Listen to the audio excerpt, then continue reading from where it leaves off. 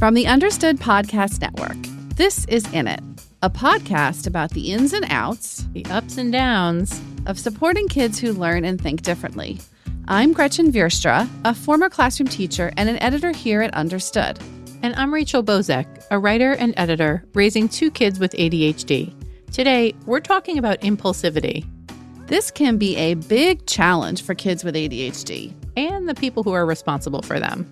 But it's really something that many of us struggle with in this impulse-driven world of ours. To talk about what drives impulsivity and how to manage it, we've got our very own Andy Kahn here today.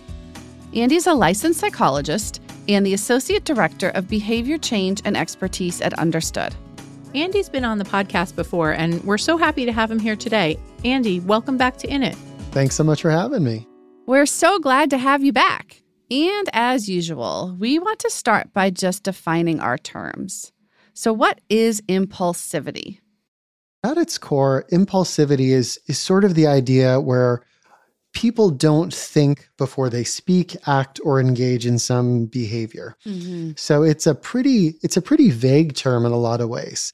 And I think it's really easy to get lost in the weeds with it. But hopefully we can keep that pretty simple, because I think there's a lot of simple things to know that probably could be helpful for folks to hear about.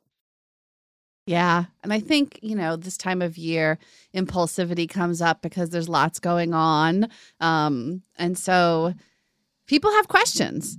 And so Maybe can you give us a couple examples of what impulsivity might look like in younger kids versus older kids? Sure. So, one of the great equalizers with impulsivity is almost by its nature an immature behavior pattern.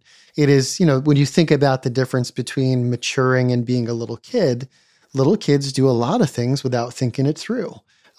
Sometimes because they can't imagine circumstances that haven't happened already. That's developmental. Or in other cases, they're just not able to control themselves in time to do things that they're supposed to do. So I'll give you a pretty simple example. Yesterday, standing in a line at a store, and happened to see a former family I used to work with. And their youngest child, who I don't know, is walking through the line at, let's say, it's a local craft store. And you know what they do at the craft stores. When you're waiting in line, you've already made your child miserable. And all they have on the line out are candies and, little things that kids love. So the this impulse little boy, aisle. Yeah, That's exactly. what they call it, the impulse? For everybody. Yeah, it is for all of us. So this little one goes over, grabs a candy bar, unwraps it, and has it in mouth before a parent can give any sort of cue or feedback. So needless to say, the impulse was, I'm hungry, that's good, I want it now. And it was over before it started. And, for a kid at 3.5 years of age, developmentally, it was not all that far out of the range, but... Right. Impulsive. Another example, saw this just recently. A couple of kids were out playing middle school sports, and one of our female athletes was out and did not like the call on the field. Someone came up alongside her and was a little close. And before she even had a chance to think, as the opponent came up on her hip, her elbow was up and she elbowed this other player right in the center of the chest in the effort to get to the ball. Because she had just been bumped a few too many times, didn't get a call on the sideline. So, in those moments, the impulse was there before the thought about, if I get a yellow card, if I give a free kick here, this is not going to be good for me or my team. So, impulsivity can be those physical actions. Another kind of impulsivity that we see all the time. There are people that I work with sometimes in my schools, and, I have ADHD. I'm very aware of how my ADHD leads me to function in situations. So someone who goes to a lot of meetings, I'm watching very carefully. If I have a thought, I give myself a chance before I share it. Unfortunately, at the meeting I went to recently, a fellow adult heard something that they thought was maybe not such a happy thing to hear, and immediately spoke out and said, "That's BS." In a meeting with, 8 or 10 people, a parent, an administrator. So that impulse to defend, to react with emotion was there verbally. So, these are pretty classic examples of what impulsivity can look like. It's everyday life. Yeah, everyday life. And yeah, it is everyday life. And we often associate impulsive behavior with ADHD, even though we also see it everywhere. But what's the connection there? Can you talk a little bit about that? Sure. I mean, I think one of the things we see in the research with ADHD specifically is that there are parts of the brain that are developing more slowly than develop in neurotypical folks. So when it comes to things like planning activity, the psychobabble term for executive function, planning, initiating tasks, organizing tasks, knowing how to take them from start to finish, and knowing when they're done. And this comes into play in terms of planning our behavior. So for folks with ADHD, they tend to be a little slower to develop those skills, and they may be more prone to taking in stimuli, the things that come at them, sight, sound, sensation of all types, and they tend to react to them pretty strongly and immediately before their brain has a time to say, stop and think.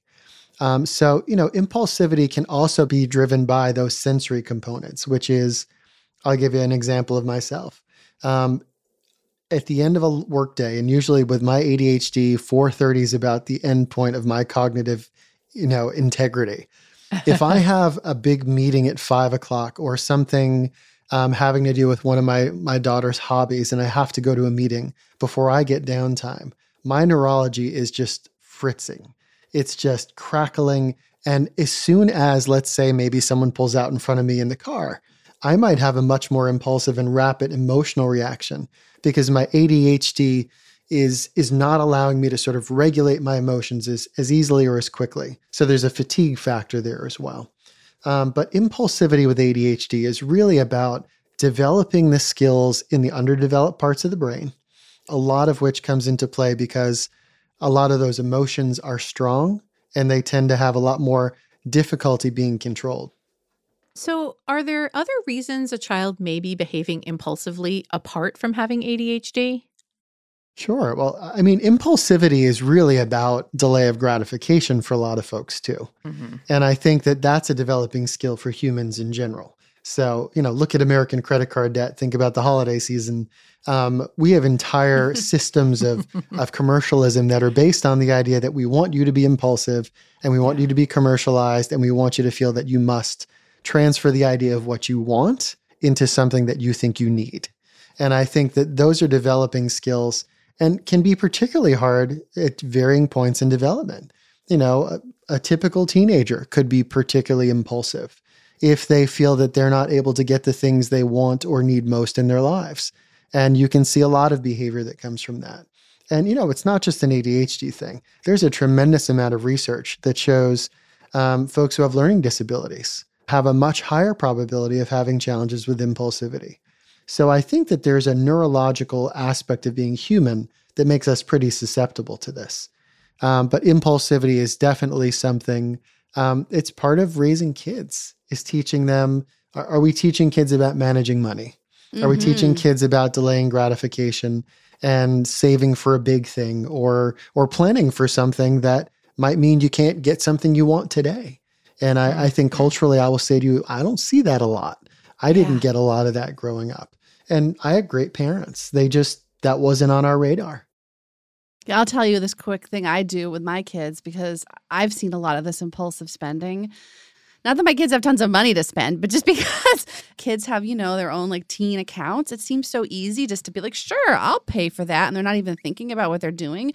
So I try to make them have the 24-hour rule for major purchases, right? Not like a snack at the store, but like, I want to go and buy this book. Okay, great. I'll let you buy it tomorrow if you still want it. Think about it for 24 hours. So that's my hot tip.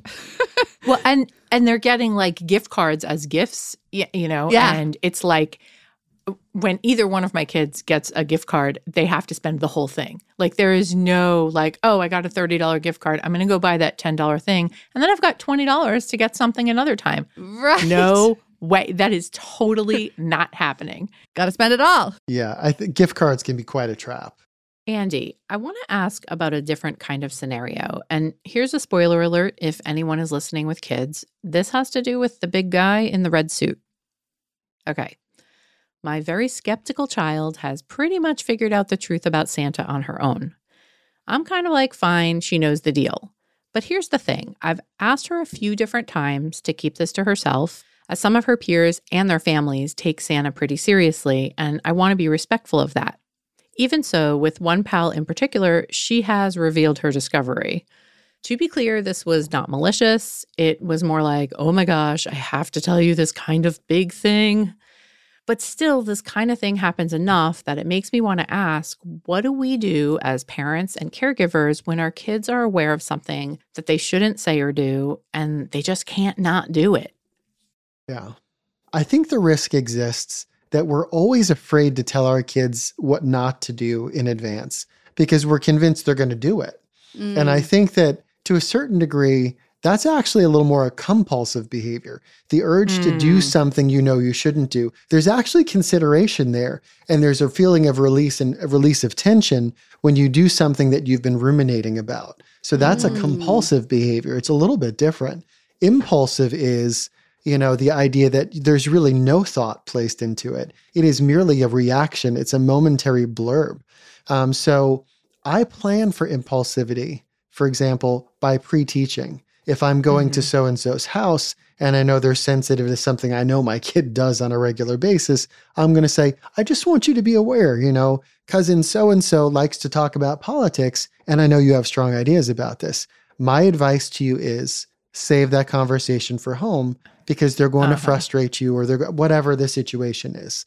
I always think pre-teaching is a safe starting place to teach your child, if you do A, B is likely to happen, which is in many ways part of the antidote to impulsivity, is to think as much as you can before they act, and you share that with them. Yeah. When it comes to those compulsive behaviors, it's a little bit different because those children who feel pressured to do something they can't stop thinking about in that moment may require a little more, and I guess some of the intervention's the same. Teaching them how to self-calm, teaching them how to regulate their energy, which is the basis of all of that pressure. And I think those things can be really powerful to do. But pre-teaching is a great way to navigate these situations with your child. It's not about solving it. It's about lowering the probability of failure. And that's really what we're talking about.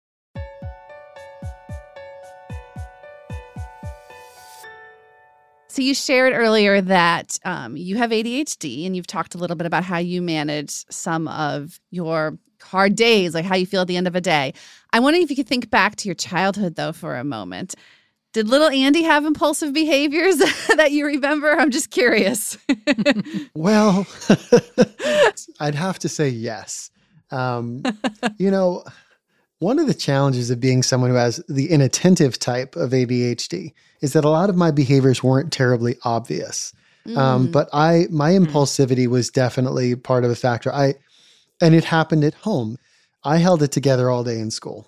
And I did not show any behaviors in school outside of I had very good familiarity with all of the windows, how many tiles there are on the floor, the color of the custodian's uniform that day, and a lot of other irrelevant things that were very interesting to me. But when it came to being impulsive, I came home and God help my sister, I would usually let that impulsivity out on her. If something tweaked me, there was no thinking, following the rules. It was just boom. And she bore the brunt of a lot of that. I would also blow up at my parents at times where they would redirect me and I would impulsively overreact. I just wasn't thinking very clearly about what I was doing in the moment to moment. So yeah. Thank you for sharing that, because then that brings me to my next question, which is, okay, so for families with kids at home who may be having trouble with impulsivity, what are some starting places? Let's say you've got the kid who, when you take to the playground, they're upset or angry about something and their impulse is to shove another kid. Or maybe you have a blurter, like we've talked about earlier, right? A blurter of facts, a blurter of swear words. What are some tips you have for families? Boy, and so much of this is, I'm going to say what I said a little bit earlier. At best, an intervention with an impulsive child is about reducing the probability. It's not, you're not going to make it go away. It's going to be a combination of time, effort, and sometimes a little bit of luck.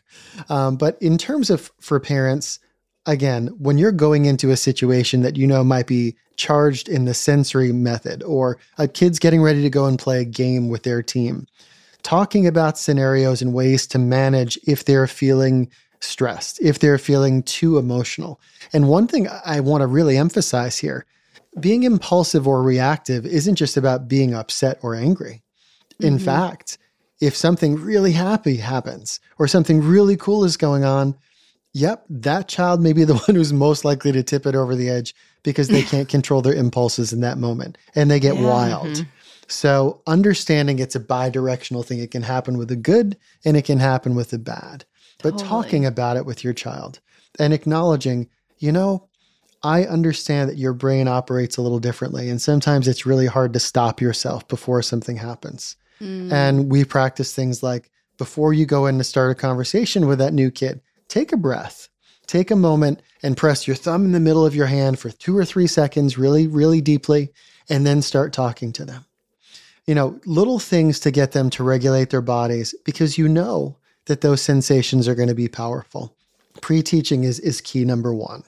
Teaching self-calming and self-regulation, whether it's deep breathing, isometrics, pressing those bodies up against the wall or pushing your hands together, anything that can help them be aware of their body and space may give them the chance to bring those arousal levels down. And those are actually sort of time buyers. They buy you a little bit of time from the reaction to what's going on around you. So I think that's a really, really important thing to keep in mind, is that we're training their bodies to manage the emotion and physical aspects and also to plan. Is it always going to work? Well, no. How do you set yourself up for success? I always joke about this. Watching Seinfeld back in the day, there was a great episode with George Costanza who would always tell a joke during a meeting at work, and he might get a great laugh, but he decided he was going to tell another joke. Very ADHD of him in a way. But what George learned in the episode was the idea of leave him on a high note. He came in, he told a joke, they laughed, thanks, I'm out of here. And he'd walk out of the meeting. But the same idea goes for your kids.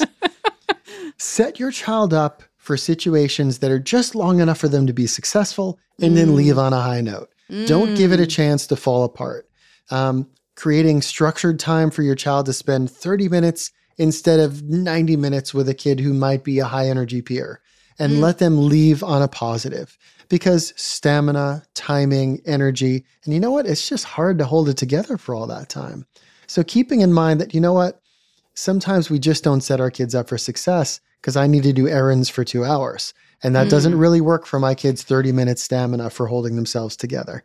But it is something. After school. Yeah, after school, Saturday afternoon, you name it. I mean, there's a lot of times where that's something to be aware of. I love the leave on a high note idea. It's brilliant.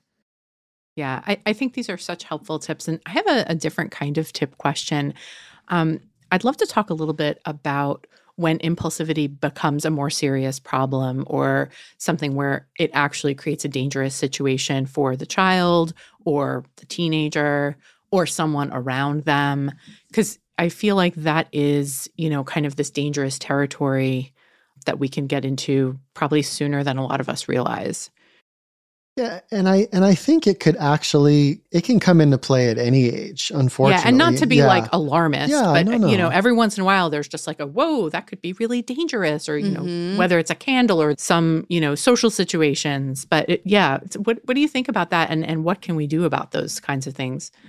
So the sad truth is, in the very early ages of children, when they're very young, it really does require that parents are keeping close proximity to their kids when their kids just aren't able to stay safe. Part of what we see in impulsivity is when we start to see kids who are sensation seeking, who like to do things that give them a high level of stimulation. The kid who'll climb the tree without thinking, when they get up high and realize, I'm 12 feet up, don't have a plan to get down, but I really like the feeling of going up there. A lot of, endorphin firing and good chemicals firing off in that moment. And those are sort of scary moments. In terms of talking to your kids, a lot of this when they're young is about supervision and guidance.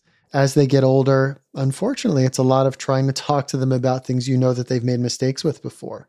It's not an easy thing to navigate when your children are engaged in dangerous things. one of the things that I often do, and I worked with kids with ADHD and kids on the autism spectrum for years, and we talked about how they earn their freedoms. And we talked about earning freedoms based on, can they show me that they're able to be safe in certain environments? And parents talking to their kids about, I'm going to give you freedoms and opportunities for things that I could see as dangerous or as a big, big freedom, only after you show me that you can manage it and that you can control yourself. Kids are going to get pretty ripped at you for that. The reality of this is that impulsive kids with ADHD, many kids with impulse control challenges, often function at about 2/3 of their chronological age. So I know I was told there'd be no math too. That means, that means your 9-year-old is pretty typically going to act in terms of impulse control like a 6-year-old. And then you do the math ratio up from there. And I think it's a pretty reasonable thing for yourself as a parent to say, well, my 16-year-old right now isn't like a typical 16-year-old who can get that driver's license right now. I need to see some different things. And that's one of the things, if you want to stave off those battles with your kid, you start talking about it when they're 14. So they're not surprised when they're 16. Start saying, hey, I know that when you're 16, a lot of kids are going to be looking for the licenses. Here are the things I expect from you before that comes into being. And let them be angry at 14 when it's not even close. Right. What does safe behavior mean? Could it mean I come home from school at the time I say I'm going to? I call you with my cell when I get to my friend's house. You know, those little things that show that your kid is safe, and setting those parameters as early as they can tolerate them, and then sticking to your guns. Parameters are so hard. Oh God, it's hard. It's so hard. Absolutely. Andy, I'm wondering if you have any other advice for families who might be struggling to understand their kids' impulsive behavior and how to help them with it. Any last words of wisdom here? I think the most important thing I would say to parents is impulsive behavior, as much as it disrupts your life as a parent and can be embarrassing to you in your environments, it is not typically something your child is intending to do to you. It is something that is happening from a lack of their neurological control. Can you train it? Can you set them up for success? Absolutely. If you continue to work with your child as they mature in age, development, time, and effort will make a difference in this situation. And once you can take ownership of that idea and set your expectations based on your child and not some artificial norm about what other kids are doing, it can be a lot more tolerable to move through that. And that's, that's the best advice I can give a parent about that. How long it takes to believe it, whether or not you want to believe it in those stressful moments, I get it. That's a major act of will on your own part. But I've seen it enough over the last 25 years to say, I absolutely know that to be true. I love the tip about not taking it to heart. Your kid is not doing this to make your life miserable, right? And sometimes we forget. We get so emotionally involved that we forget. And those are the moments when we're like, what were you thinking? Why did you do that? And it's like, there's really no answer to that question. Exactly. No answer. Because we're human, and this is how we react when things upset us. And again, we take it personally. And that maybe is, sometimes that's a little bit of the adult error. And sometimes our kids are trying to tweak us. I mean, let's be honest. Our attention is the most reinforcing thing our child gets. And sometimes they don't care how they get it. Well, I've definitely got a couple of good notes here for myself. So thank you so much. And it's also really great to meet you. I know you've been on the show before, but I'm so glad to be able to talk to you this time. You as well. This is always a nice opportunity to sort of join this family here and to be able to sort of have these good conversations.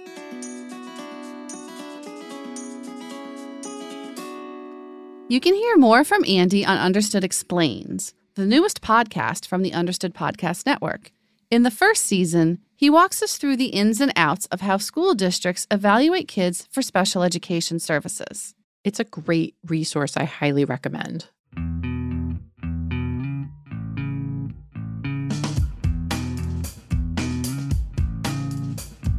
You've been listening to In It from the Understood Podcast Network. This show is for you, so we want to make sure you're getting what you need.